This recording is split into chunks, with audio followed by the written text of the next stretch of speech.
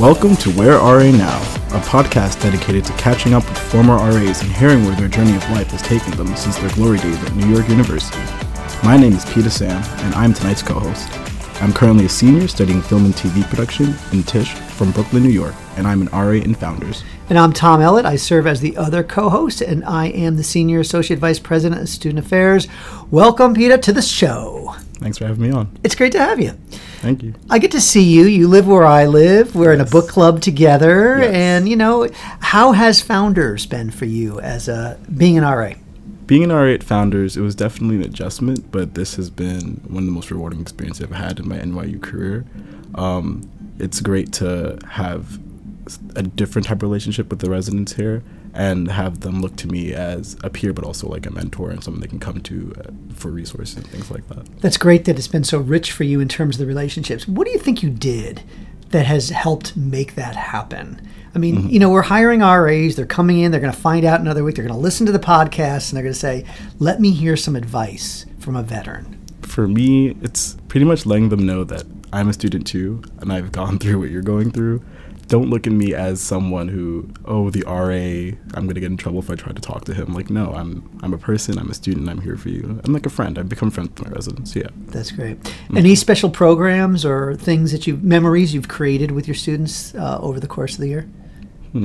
So an initiative I did recently was, so I'm a film and TV major, and my door decks were all film and TV themed. Nice. And I held a little competition, so I got all my residents to watch different TV shows and movies, and the first suite that was able to get all their members to watch something from there, I give them all free movie tickets. So It was really cool getting everyone to come together and clear their schedules to do this and get movie tickets. That's great.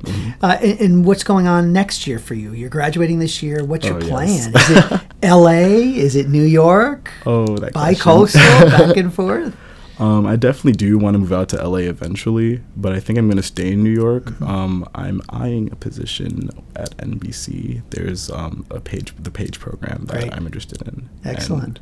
I want to see where life will take me after that. Well, tonight's guest, actually, we just watched a clip of him on NBC. So who is tonight's guest?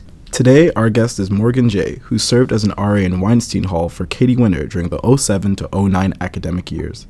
Welcome, Morgan, and thank you for joining us on tonight's show. It is absolutely a pleasure having you on. How are you? I'm good, man. How are you? I'm good. Thanks for asking. He's he's such a really nice guy. Morgan, long time no here. It's good to hear your voice. Yeah, it's good to talk to you. Yeah, it's really cool to be on this podcast. Excellent. Tell us briefly what you've done since your days at NYU, and then we'll go through your NYU experience. Yeah, so immediately after graduation, I got a couple part-time jobs. One of which I think was my favorite job was a bicycle tour guide in New York City, where me and about 20 plus strangers would ride around the city. So that was a really good part-time job. So up until about 2.5 years ago, I've just been working some part-time jobs and then also in the background doing stand-up. But for the last 2.5 years, maybe a little bit more than that, I've been a full-time entertainer. So actor, performer, traveling, touring, things like that. Yeah, so that's what I've been up to. Could I ask you about that transition you made from doing the comedy in the background to becoming a full-time performer? Yeah, so I think it's for any artist or creative, and I think we're probably going to get into this later. Also, being raised by immigrants, I think I had no issue having a job, like a day job or a part-time job, or literally working any job. And living here in Los Angeles, you're kind of faced with, at any moment, you could be unemployed, and I think at theater school, they kind of talked about, it's not the gigs that you book that make you an actor, it's the stuff you do in between, so how do you survive? Some of us are lucky enough to make a living, but there are I'm prepared to go back to getting a normal day job if I need to, you know what I mean? And I think especially for somebody like you who's going to graduate, I mean, this is the job market and the landscape is so much different, and especially now for creators or people who want to do film and TV, it's insanely different than when I had graduated. Let's go back to your days at Washington Square. You studied in Tisch. What did you study specifically? I majored in acting, or a Bachelor of Fine Arts. and I was at the Stella Adler studio for acting, and then I minored in classics. So I really wanted to study stuff that would be of no use to me in the real world. You know what I mean? So it was great. It was a good look on my part. I wanted no safety net. You know what I mean? Were you involved in extracurricular activities here? You know, the theater program there is pretty intense. So, you know, when you weren't studying, and also because it's a liberal arts school, you were required to do a lot of the fundamental, you know, sciences and academics that you have to go through. And I also had a work study program there. So between the work study, the theater classes, and then also the homework that they would give us at theater school is a bit different. Sometimes we would be putting on plays, scenes, things like that. So the main extracurricular activity, to be honest with you, was stand-up comedy. You know, like while a lot of other students were going out to party, you know, on a Thursday or Friday night, I was usually at like the open mic or a comedy club with people, you know, sometimes twice my age, waiting to do like 5 minutes of stand-up. So let's talk a little about the RA position. What did you gain out of the RA position that's really kind of helped you in what you're doing today, stand-up? You know, planning events, right off the top of my head, planning events is huge. I mean, the first year I had to plan an event. I had to get people to come to the show or to the event. Learning how to organize and kind of take charge of that. Also learning how to deal with failing at an event. Because, you know, a lot of times you could put an event on and the turnout might not be that good. And you kind of got to ask yourself, what can I do to do better, to make this more attractive to students to come to, you know? I've always said that college is really one of the greatest experiments ever when you think you're going to take, in our case, Weinstein, for example, 540 students who don't know each other from all over the world, put them in a building, and you think there's going to be success.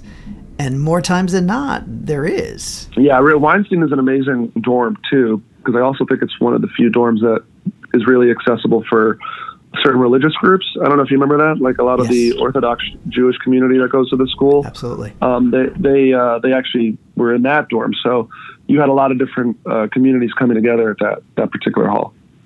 What was it that made you apply for the RA position? Well, there's two things, you know, obviously, and I think a lot of RAs will say this, like the financial burden of going to NYU is pretty great.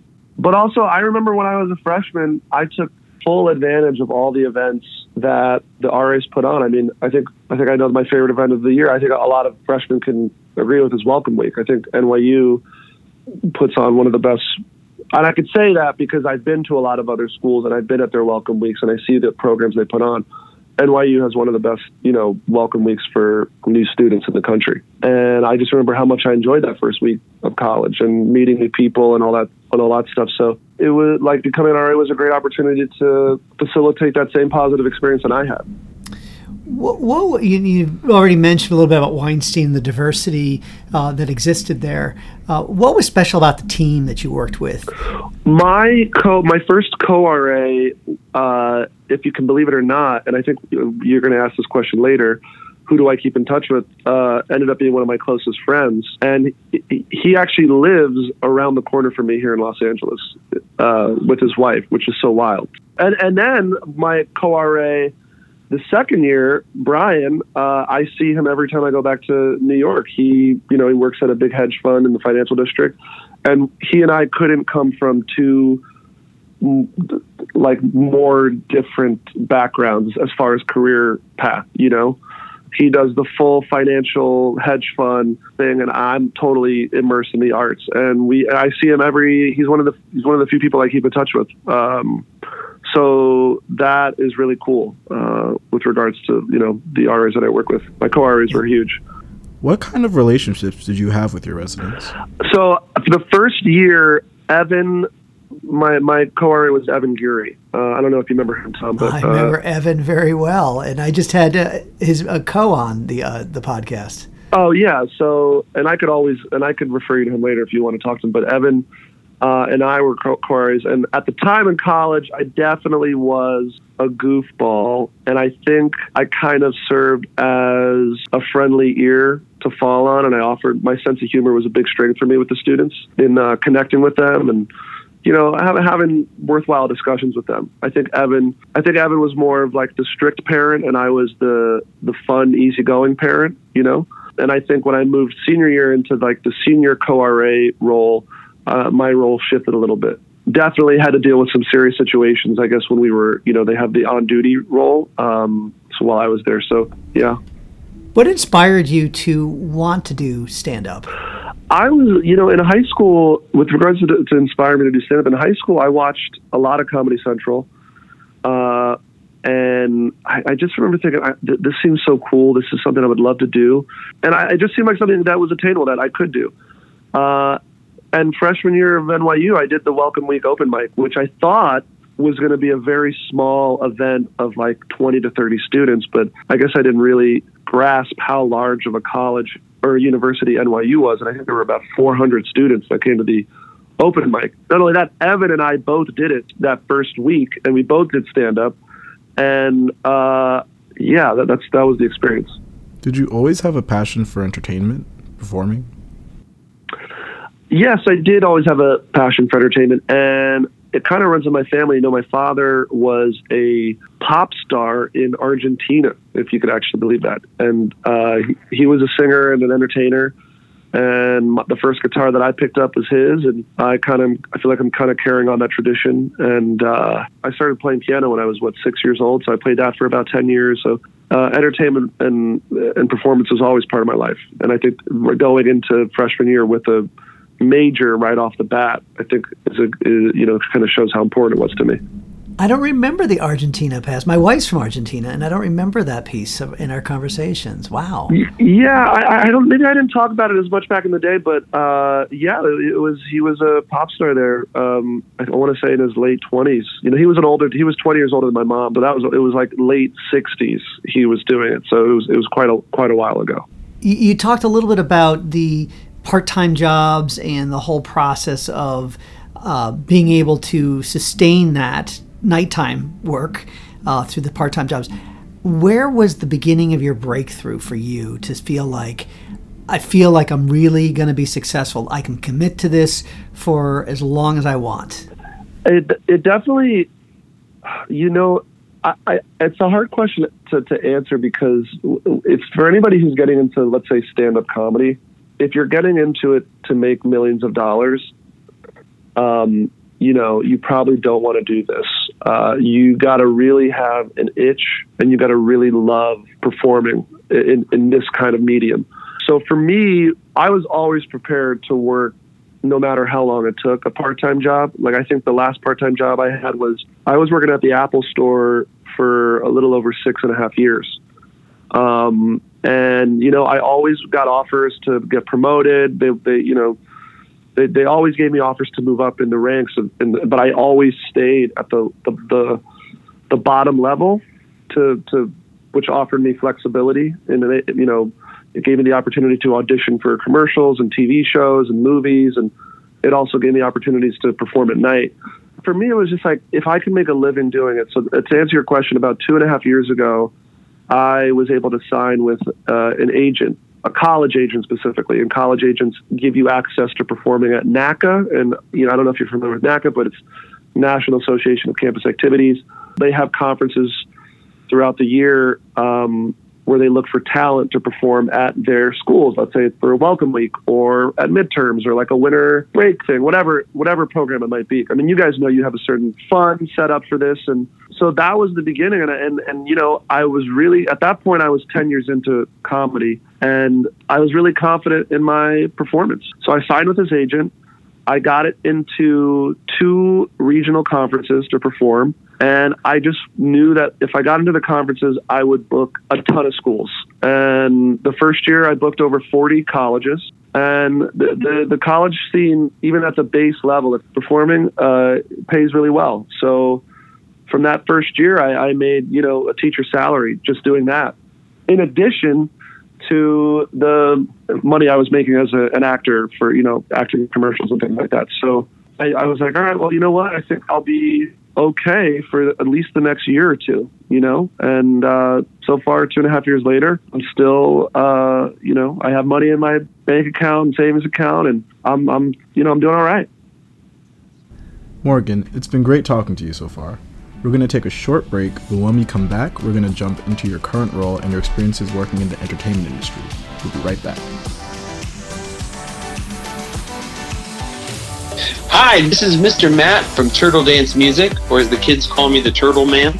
We help kids come out of their shells.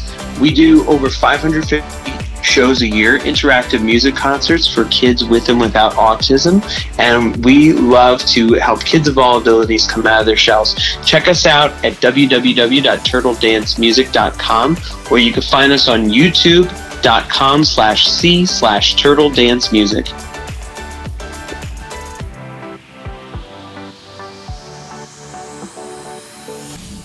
Hello and welcome back. Morgan just talked a little bit about his experience at NYU and his beginnings in terms of his journey.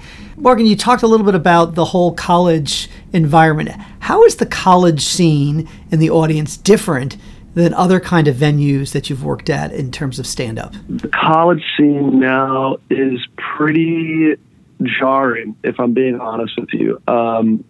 Students, I'm a little over a decade older than a lot of the students that I'm performing for now. So connecting with them is difficult. There's definitely a gap between us. I mean, the people that I'm performing for basically have grown up with a smartphone in their hand. So their communication skills, and I'm sure you see this all the time talking to new students now, I just find it way different talking to, connecting with, and maintaining students' attention at shows. For a lot of students, it's about like being somewhere cool and being able to like Instagram or post on Snapchat or TikTok or whatever social media platform they're using to let other people know that they were doing something, as opposed to like being at a show, being present and enjoying the show. It's just it's a lot more difficult to reach them, I think, because I've been at shows where you really don't know what environment you're going to walk into. Like I might be performing in a theater, I might be performing in a cafeteria, I might be performing literally in a hallway, a small lounge. So every college environment is so different, where as opposed to, also I should say, college campuses are way more sensitive. I mean, even when I was at school at NYU, and NYU is a very liberal school, so it's very sensitive. And I think a lot of students, they just get they get their first taste of a liberal arts education, and they think they know everything. And I'm totally guilty of that when I was a college student. So if they hear me use the word like gay or black or whatever, they don't even kind of listen to the context or the what the joke is about. And they could easily get triggered just by hearing a word. And there's like no dialogue later on. Yeah. I'd say I experienced that in my own role too, being really conscious of the words that I'm using to make sure that I don't alienate someone who I may see, as a big campus, may see once or twice. And yeah, I mean, I think you probably know more than ever. Like, I bet students come to you with issues, and you're probably looking at it like, I would never even consider this like an issue. But now you're having a conversation about it, and you're like being educated as to what's going on. You know what I mean? No, I agree. So Morgan, you're a musician and a comedian. How did you first decide you wanted to put those two talents together? When it came to putting those two talents together, I had already been doing stand-up for 6 years. I did stand-up in New York for 5 years, and then I moved to LA, and I did it for another year out here. And there's something called the Just for Laughs Festival in Montreal, which for a comedian is probably the tops of the top. It's the most important comedy festival in the world. And I was asked to audition for it. I auditioned for it 2 years in a row, and I didn't get in. And I've yet to get in, but even to be asked to audition is like an honor in itself. But I kind of hit a wall creatively, because I was like, oh, this is it. This is going to be my big break, and then it never happened. And then I had to really kind of question, what am I doing this for? Am I doing this for because I want to achieve, like, I want to be on TV, I want to be at this festival, I want girls to like me. I'm going to be honest with you, because that was part of the self-discovery of the whole thing too.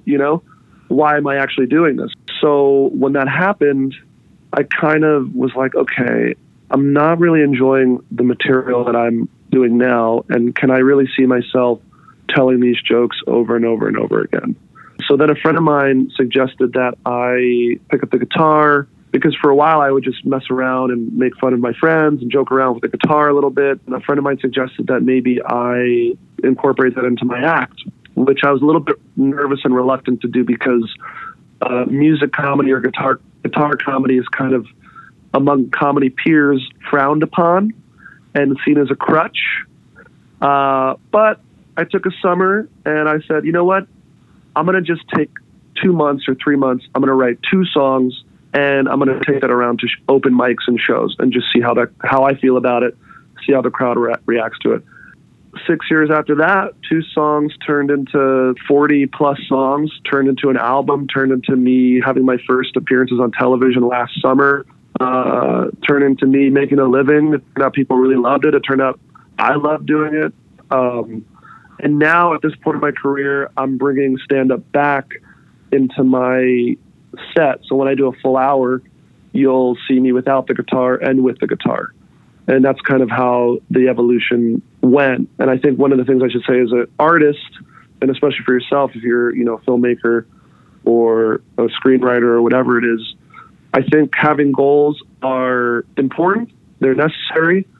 But I think you need to be able to pivot. You need to be able to evolve, to grow. It shouldn't be, I want to be the best. I want to win all the awards. Because, what happens when that happens? What happens when you win the award? Then what are you going to do next? You have to really be able to evolve and change. And you also have to really love what you're doing. 100%. It sounds like you have found that place where you actually enjoy what you're doing rather than looking for the accolades. Definitely. I mean, obviously, an award here, being, recognized for something is great. But yeah, you definitely have to learn to love what you're doing. Maybe you could talk a little bit about your time on NBC's Bring the Funny. We watched the skit, and really quite funny. How did you get that happen? And tell us about your experience. Yeah, that was a very unique experience. That started in 2018 in October. 2 friends said, hey, there's this new TV show. It's going to be kind of like Last Comic Standing, but they're looking for recommendations. And I passed your name along to a casting associate. And I said, okay. And then I filled out this whole application process, and I didn't hear anything back until February of 2019. And then I had a phone interview and then a FaceTime interview. And then about a week or 2 after that, I got an offer. My manager told me, hey, they want to have you on the show. And in the terms of the contract clearly stated that even if we offer this to you, there's no guarantee that you're going to make it to the show. Because I have a lot of friends who also got the same offer to be on the show, but they were cut, last minute. So I got the offer, and then finally it really did go through. And then I started talking to a producer there. The process of working with a major network like NBC was very educational in that, there's a lot of restrictions, even down to the words you use in your material. So I had to submit to them 4 to 6 different TV bits. And at that point, I did have enough material to do that. So I submitted, and then the producers loved all of the bits that I submitted. And then it came down to I had to edit them down to 2.5 to 3 minutes, which was very hard. I had to take out, some swear words that are in there. I had to change words. So now you're dealing with what I like to say ambiguity, right? You're going to be doing stuff on national television that you've never done before. You're doing the bits, and you have to write up a script. And if you see me perform live, you know that a big portion of my act is improvised. So I had to do that, and then actually going on TV. And I think this is the biggest part: the scale of what you're performing and the circumstances. Like, you're showing up to set at 9 a.m. You have an audience that's paid to be there. They are sitting in the crowd for 5 hours. There's a break between each performance, like 15 minutes. You only get one dress rehearsal the day before, and then you just go out and you do it. And I remember that first performance. They say sometimes when you're nervous, your knees shake, and I've been nervous before, but my knees never shook. And I remember that first performance, like, oh my God, my knees are actually shaking. And after I got off set, they said it was so great, and I had a stomachache for an hour after that. And then I did a second performance, and then I did a third performance, which is the one with me and Chrissy, and that's on my website. And I remember the day of, like Jeff Boxford, he came to me. He goes, how you doing? How'd you sleep last night? And I was like, honestly, I didn't really sleep well. And he was so nice and told me a story about how his first appearance on Carson, he was like, I don't want to do this. I don't want to do this. I don't want to do this. And then they just like pushed him out and he had to do it. And I think that's what you do for 10 years. You perform live for 10 years. So when the day comes and you have to be on national television, you can just go into autopilot and you don't have to think. Interesting. So you've been in many different comedy festivals, such as Westside Comedy Showdown, 2018 Ventura Comedy Festival, and 2019 Antelope Valley Comedy Festival. Which one was your favorite? Well, the ones that you named specifically, those were all competition festivals, so there was a cash prize at the end of it. And all of those ones I won. Those are smaller festivals. And while those are really good, like that Antelope Valley Festival, the cash prize for that, for first place was like $7,500, right? So that was a good little chunk of change, and that helped me out. But the best festival I probably did were there's one of the Big Sky Comedy Festival and the Laughing Skull Comedy Festival. And while those festivals didn't offer any sort of monetary reward, they offer the biggest opportunity because they had the biggest channels for industry and to be seen. Like for Big Sky or for Laughing Skull, the booker of the Late Show with Stephen Colbert is there, the Tonight Show with Jimmy Fallon. Like they go to those shows and they watch you and they see you, and so then you're on their radar. So those festivals are really great because they are a little bit more difficult to get accepted to. They carry a little bit more weight on, let's say, your comedy resume. So let's say if I want to go to a city like Chicago and I want to do a bunch of shows in Chicago, I can reach out to bookers, and if they see that I've done those festivals, they'll put me on their show. And to answer your question, they're the most fun because you're with a lot of comedy peers that you respect. It's kind of like a comedy summer camp, and you get to hang out. You're there for a weekend in a cool city, performing really like packed crowds, so they're always a lot of fun. So I would say the Laughing Skull Comedy Festival in Atlanta was probably the most fun festival that I did. Morgan, I want to go back to something you talked about earlier. You talked about being a son of an immigrant. How has that played a part in your work, in what you create on stage, or is it separate? It's only just recently in the last couple months that I started writing jokes about my parents and incorporating that into the set. I kind of, for the last 6 years, most of my material has focused on dating and relationships because I find that stuff to be really fascinating, and I think it's something that everybody deals with, whether you're in a committed relationship, you're single, you're dating, whatever it is, we can all kind of relate to that. And it also doesn't cover politics or race or a lot of subjects that can set somebody off or be polarizing. That's why the last couple of months I'm trying to explore my parents' heritage. They're immigrants. Like my mom's from Brazil, born in Brazil. My dad was born in Sicily and grew up in Argentina. And so I think that immigrant story is something that a lot of people can relate to. And it's also not as polarizing as some other subjects. And for me, it's just interesting self-exploration, Like I'm going to be having, deeper conversations with my mom about her time coming to New York. You know what I mean? So it offers me another opportunity to evolve and grow and change the conversation I'm having on stage. And deepen your relationship with your parents. 100%, yeah. It definitely deepens the relationship. So Morgan, if you can give one piece of advice to graduating seniors like myself who are pursuing entertainment careers, what would that be? You have to be resourceful. You have to be resilient. You cannot take anything personally. You have to know that there are so many variables that are going on behind the scenes that you cannot control. So, it's really easy to get down on yourself in this industry. It's so easy to fall into a funk. So you really have to learn to love the work. I think and now, especially for somebody like you who's going to be graduating soon, you have to create work. You cannot be expected. I mean, you are a filmmaker, and I say this mostly to the actors that go to Tisch there. You cannot wait to audition for a TV show and just wait to be put on a TV show or film or a movie. Because first of all, I hate to say this, but the film industry is slowly dying. A lot of people your age are getting their entertainment from YouTube, TikTok, Facebook, Instagram. When I talk to people, I mean, I was in DC doing a weekend at a club this weekend. I spoke to a 20-year-old, and he straight up told me, he's like, yeah, I don't watch TV. I don't watch movies. So you're going to have to find other ways and other platforms to reach out. I also think it's empowering because, you know, the industry now is creating a certain level, like a certain middle class artist. You know, for a long time, there was movie stars and then nobody else. And now there's influencers who can source their income from their audience. You know, case in point, I'm producing a show in Scotland in August, all on my own. Okay. It's a month-long show for a festival called the Fringe Festival. It's the biggest theater festival in the world. They put on about 800 shows a day. And I literally just posted today, asking my followers to donate just $5.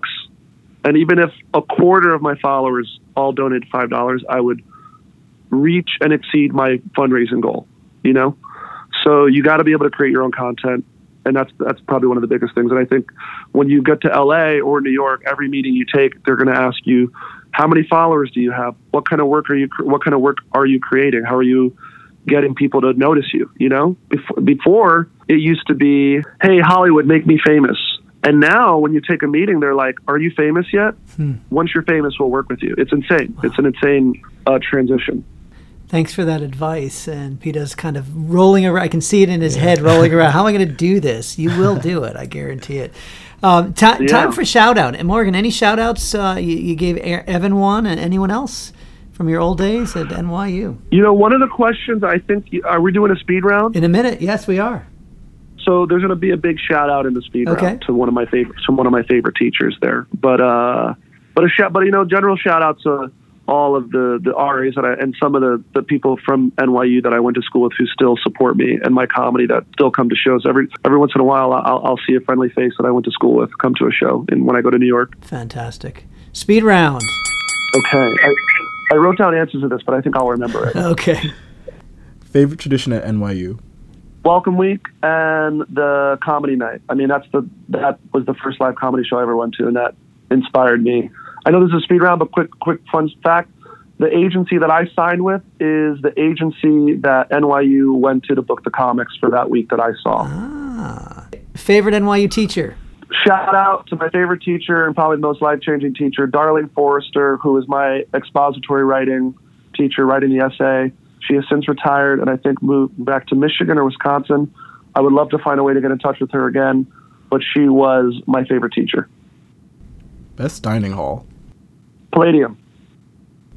Any celebrity sightings while you were an NYU student? Weinstein in the dining hall, Aziz Ansari and the rest of his sketch team from Human Giant, because he's from South or North Carolina and he loves Chick-fil-A, and that dining hall was the only one that had a Chick-fil-A in the whole city. That's right, it was for a while. Best NYC place to hang? Best NYC place to Washington Square Park. A Broadway show you went to see as a student? Moon for the Misbegotten. What was your most memorable RA experience? Listen, I say this because I want to apologize. A long time ago, there was an event that, Tom, you were at, and I remember flipping over my chair and storming out, and I am embarrassed by my behavior for that day.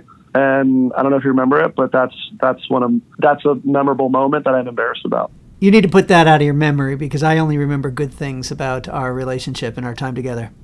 But then I guess best memory was the first event I had was an open mic in my dorm. I told everybody that Elijah Wood, a.k.a. Frodo, was going to be there. And then like 300 students showed up. The event was a huge success. People were upset Elijah Wood wasn't there. However, my best friend, I made him go up there pretending to be somebody named Elijah Wood, and he answered questions about Elijah Wood. That is awesome. That is awesome. Great job. Yes. Morgan, thank you so much for spending some time with Tom and I to discuss your journey and where your life after NYU has taken you. As always, thank you to our listeners who can stay connected with RA alums who are living the Dream School alumni version life. Morgan, thank you for sharing your passion and really spot on advice as it relates to what it's like out in the real world and following your dream and persistence Nothing like it. I'm happy to help. I'm happy to share. Yeah, 100%. Thanks for having me on. Absolutely. Special thanks to my engineer, Dean Maupin, and our executive producer, Shahara Ranasingh, and the current professional staff and the alums like Katie Winter of NYU who assisted these great RAs in skill acquisition along the way. If you like the show, look for more content on our NYU RA alumni website. Hopefully we'll put a clip of Morgan's shows up on our site soon, which lists RA favorite books, pics of all favorite time moments, and RA alumni accomplishments. Until next time, think about how you can go out there, make people laugh and smile. We need each other. Have a great night.